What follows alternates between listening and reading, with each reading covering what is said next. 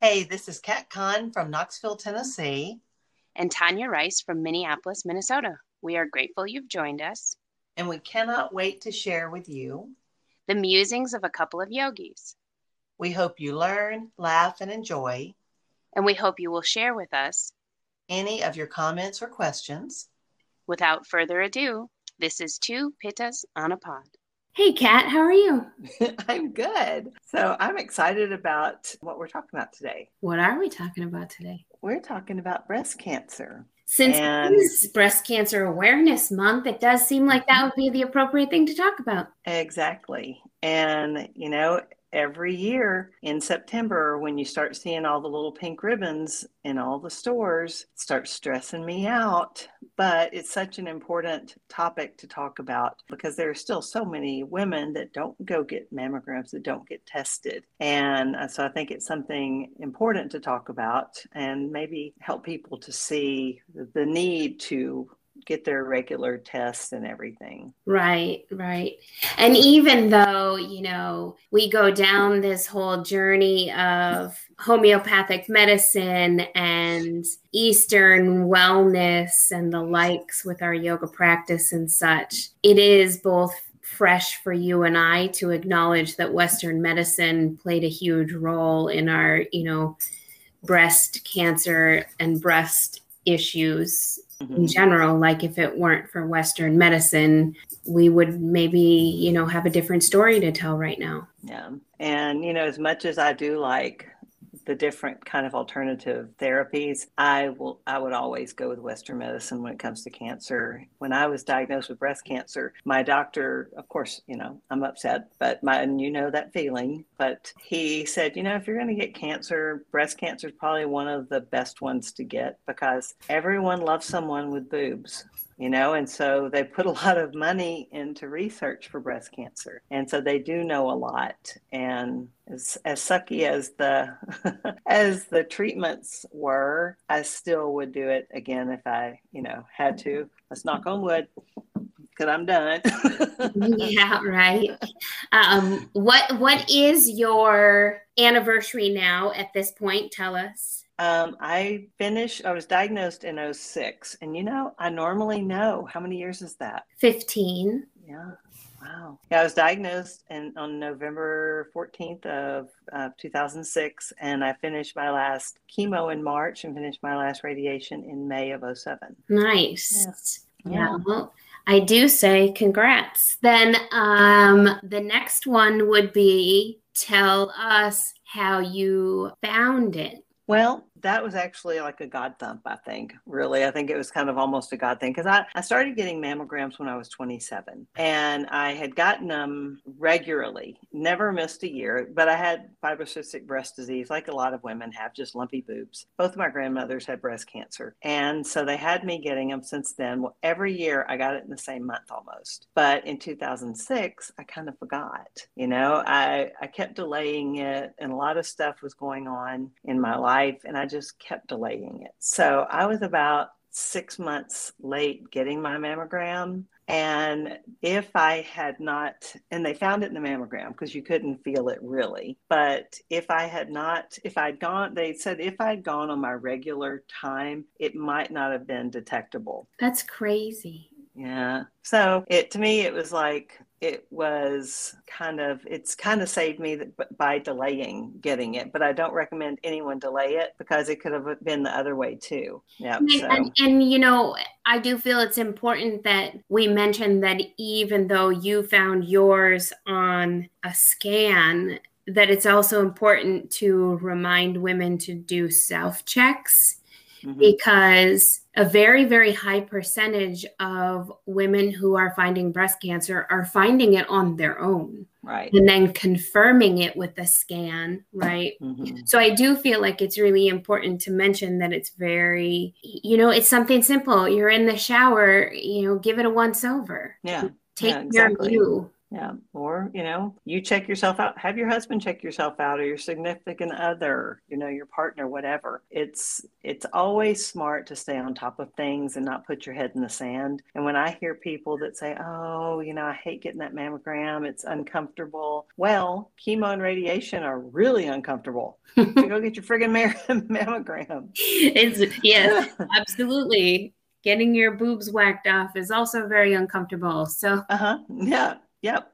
And you can tell us about your experience. Yeah, I mean, a similar story, as having had cancer before. When my fibrocystic breast disease got worse, I had, been placed with markers. I was repeatedly under scans, this whole every 90 days crawl into an MRI. I was getting really sick of it. And the conversation that my, surgeon and I had was that I was a candidate for doing a preventative double mast. And so if I really was at the wit's end and didn't want to wait for it, and that was the discussion that John and I had, was, we didn't want to be in a position where, it was going to come out 6 months later and then, maybe potentially have to go through a lumpectomy and then have to go through chemo and radiation or whatever it was going to be, if it was going to be anything at all, that we decided that, let's just beat it to the punch. And so I opted for a voluntary double mast. And so my experience did not involve the chemo and radiation, to which I'm very thankful. But on the flip, it was a fairly big and traumatic surgery, and it took a long time in recovery, and then ended up having to be redone because of how the first surgery had been done. So it was a lot of, physical trauma, even though it wasn't in the form of, chemotherapy or radiation. Well, and all three ways. I mean, the double mastectomy, the chemo, the radiation, all of those, especially when you are hit with any kind of female type cancer, it hits you in your femininity, and, I had a chunk of my boob cut out, and then, the chemo and then the radiation burning my skin. Well, you had yours just chopped off. And then, the reconstruction and the pain of having the implants in. And I mean, that is, so they're just two different kinds of, but they still have all of our same emotional baggage that comes along with it too. Oh yeah, for sure. It's a slightly different story. Fortunate for both of us, very good outcomes. And, we're sitting in a position where we can talk with other women about, breast health and breast cancer awareness. Well, so I've got some stats for you about breast cancer. Would you like to hear them? Of course. I love your stats. So how common is breast cancer by age? Breast cancer isn't common in women under 40. A woman's risk of breast cancer throughout her 30s is just like 1 in 227, or about 4%. By age 40 to 50, the increase, the risk is roughly 1 in 68. So that goes up dramatically. Wow. So 1.5%. From age 60 to 70, it increases to 1 in 28. So, and what percentage of females in this country get breast cancer? I guess worldwide, you ask? About 1 in 8. Wow. Yeah. And so that's about 13% of women in this country will develop invasive breast cancer over the course of their lifetime. That's crazy. So it really is. And what's the average age a woman gets it? The median age of diagnosis of breast cancer for women in the U.S. is about 63. The median is the middle range of the group of the numbers. So about age 63. And the median age of diagnosis does vary by race and ethnicity as well, though. So I do have a little scary stat for you, though. It's how fast does breast cancer go? According to the Robert Frantz Cancer Research Center in Providence, Portland Medical Center, breast cancer cells need to divide at least 30 times before they're detectable by a physical exam. So each division takes about 1 to 2 months. So a detectable tumor has likely been growing in your body for 2 to 5 years. Oh, geez. Yeah. So I had never heard that stat before. It kind of freaked me out a little bit. And I was like, whoa. But so that's another reason to go get mammograms. Do your screenings for whatever kind of cancer you need to be screened. Get a colonoscopy, get your pap smears, do the HPV test. I know. You made me nervous because you talked about putting off your mammogram when you were initially diagnosed. Well, I recently found out, and I think you and I talked about this on another episode, that colonoscopies used to be at age 50, and now American Cancer Association has moved colonoscopies to age 45 for the first one. And when that change happened, I happened to have already been past the age. And so I got an email from the doctor saying, you're past your cancer screening. And I automatically assumed it was for my cervical cancer, that I went in and scheduled that. When I went in, he's like, why are you here? You don't need to be here. Like, you're a year early. And I'm like, well, it told me I was late. And he's like, yeah, you're 4 years late on a colonoscopy. And I was like, oh, well, it didn't say that. It said cancer screening. And my mind went to my cancer. My mind didn't go to, oh,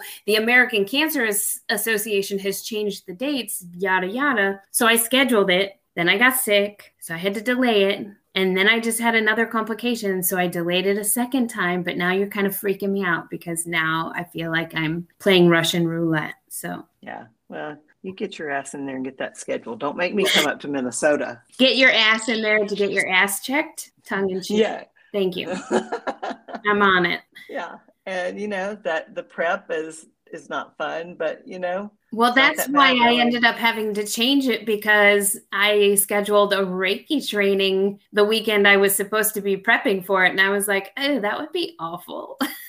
Yeah.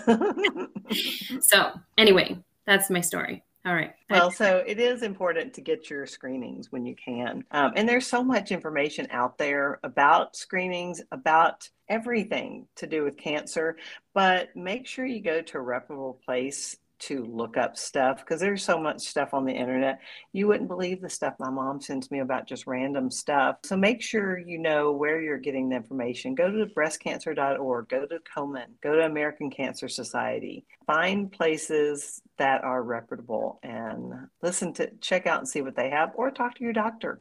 Yeah, for sure. And in Minnesota, check out Mayo Clinic, because that's our, just as a reminder, self breast exams should be done monthly. Yeah. So just remind yourself the first of every month, give it a once over, just get it done. And that, like you said, past the age of 40, for sure, you should be getting an annual mammogram. Yeah. Hopefully it's part of your insurance package. Get it done. We know it's not difficult, but just get it done. Well, and they changed the mammogram age. Do you remember? Yeah, the first one now is much earlier, but I don't recall what. But I do know that over the age of 40, it's gone to annual. I think for a time it was biannual, and now it's annual. And while you're looking that up or investigating that, the other thing I wanted to talk about was, if you get that diagnosis, if you get that call that says your mammogram was abnormal, we know the feeling. You just gave me the feel. Yeah. When you said that, I was like, I know I get goosebumps too. We know that feeling, and you're not alone. Like Kat was just saying, there's 1 in 4 or 1 in 8 women who have had that same feeling. You're not alone. So call someone, let them know you're struggling with the waiting, the wondering, the worrying, and schedule with your doctor for that follow-up care. Well, email me.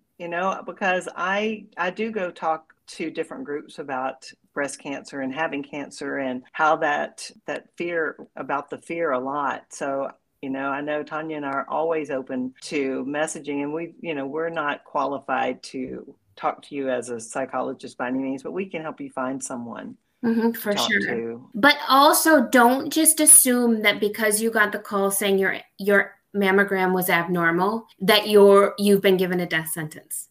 Don't overthink it. Don't start filling your mind up with that information yet.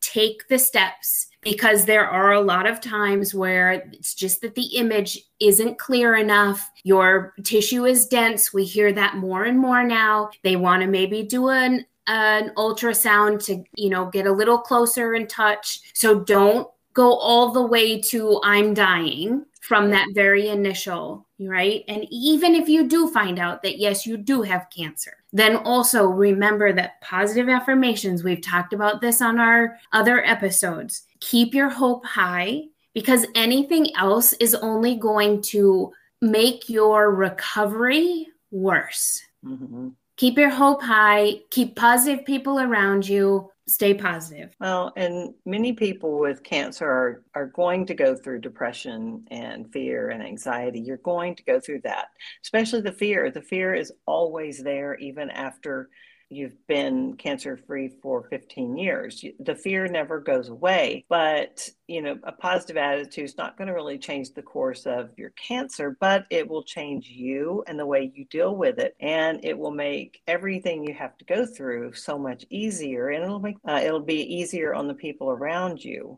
Some people like to go to support groups and counseling. I know we've talked about that some. I did not go to a support group. But, a lot of times they can help you work through feelings and help you to feel more optimistic. My sister-in-law has had 2 abnormal mammograms and freaked her out and had to have biopsies, and they were both fine. Yeah, that's the crazy thing. Right? Just because it's an abnormal mammogram doesn't mean that you have cancer. Right. Mm-hmm. Another thing you can do is yoga. And I know we talk about yoga a lot, but I was teaching yoga for about 6 or 7 years before I had cancer, but I didn't really get it until I had cancer. And I didn't really totally appreciate what it can do for someone going through treatments. And even if you're the caregiver, even if it's not you, it's important to help you deal with stress, to reduce fatigue, to improve just your physical functioning overall, to improve your sleep, to just improve your quality of life. So yoga is something that you can easily do. And even if you have surgery, you have issues, there's so many ways you can work around that. I was just going to say, as long as you brought up caregivers, this is kind of something that's really, we always talk about, when you get that diagnosis, what you're feeling, what you're thinking, but then also what about the people around you and what they're feeling and what they're thinking, and, how to talk to a person who's been diagnosed with cancer, and how do you talk to a person, what do you say to them when their positive mammogram turns into stage 3 and lumpectomy, or their mammogram moves to an ultrasound, and then after the ultrasound it turns into stage 4 and double mast and chemo, and what I mean? What are the words that you as caregiver can say, because you feel like you can't do anything, and really you can't. At that point, it's out of your hands. You have to trust the medical staff. You have to make those decisions, and you have to trust that the person who's going through it, if they need you, they're going to come to you, and that being just there is really it, right? Mm-hmm. I mean, those initial days are just super scary, and, you feel like it's so surreal. It can't possibly be true, right? So choosing your words kindly and always, trying to stay on the positive side, but then also remember, you don't have to talk about it every day. Yeah. You don't have to talk about it every day. And people that don't want to talk about it, I have to say, I hated it so bad when people would look at me and go, "How are you?" And they mean well, but oh my gosh, I am more than my cancer. Yeah. You look so good today. Well, don't I look good every day? But you know what I'm saying. And usually it's very well intentioned. But what they don't realize is that when you hear that 15 times in a day, all it is a constant reminder. Let's today not talk about it. Let's today just be normal. Mm-hmm. Because during those times, you don't feel normal. Yeah. Right? And no, too, we want to also really, really honor, those who have lost their battle. I feel like it's very important during Breast Cancer Awareness to give kudos and credit to the women who fought and lost, and their families who are, perhaps living without them and such. Right. Mm-hmm. That those are tough days. And, we've talked many times about grief and how tricky grief is. And how to, reach out and such, but also just know that you're not alone. Grief is tricky and there is help out there. If you don't already have it, let us know. Mm-hmm. Yeah. It's amazing how many lives. I don't know that I know anyone that hasn't somehow been touched by cancer in some way, shape, or form. 100%. 100%. Do you have any books to share? I have 2 books, and I didn't get a chance to mention, but another thing we want to think about when just in life and in general, but especially if you're going through treatment, you need to think about eating healthy and exercising. But one of the books that I like is Kris Carr's Crazy Sexy Diet book. She is a cancer survivor, and she has a lot of neat tips in here. And I think her first book was Crazy Sexy Cancer, I think. But anyway, hers is good. It's Kris with a K and Carr with 2 R's. And then by Terry Prinster, this is a book called Yoga for Cancer. And talks about managing your side effects, boosting immunity, and improving recovery for cancer survivors. Cool. I have one. It's actually for the caregivers. It's called The Caregiver's Guide to Cancer by Victoria Landis. And, it's just kind of really one of those great books for the person not going through it, but who is very close and intimate with it, right? There are 2 other books I have not read, but I have had recommended to me. One of them is called 50 Days of Hope by Lynn Gibb. And the second one, it's called It's Okay That You're Not Okay by Megan Devine. And both of them are cancer survivors also. And they're kind of feel-good, self-helpy books. If you, need something to pass the time, it's like chicken soup for the soul kind of thing. True. So there's a lot of resources out there and a lot of people that can empathize and sympathize with you. Not that you even need that, but a lot of people that can be there to support you, and a lot of information out there. Just don't bury your head in the sand. Make sure you get your screenings, get your test, and maybe even add a meditation practice. Try some other things that can help relieve stress and anxiety associated with all of this. Yeah, I think the most important thing is the not burying your head in the sand and thinking that you're going to be the one that it doesn't touch. I mean, we hope that you are, however that should go. But you know what I'm saying? Like, we hope that you are the lucky one, but we just don't want you to be surprised or to be, taken off guard. We really just want you to take care of yourself because we love you. Yep, we love you. Yeah. Well, go out and give all the women in your lives a big hug. Yeah, right. Happy October. Happy Breast Cancer Awareness Month. Take care of each other. Perfect. I'm Kat Kahn. And I'm Tanya Rice. And this is Two Pittas on a Pod signing off. Thank you for listening to Two Pittas on a Pod. We're grateful you joined us. Join us again for more musings of a couple of yogis. We hope you learned, laughed, and enjoyed this podcast. And we hope you will share your comments or questions. Email us at twopittasonapod@gmail.com. And like us on Facebook and Instagram at Two Pittas on a Pod.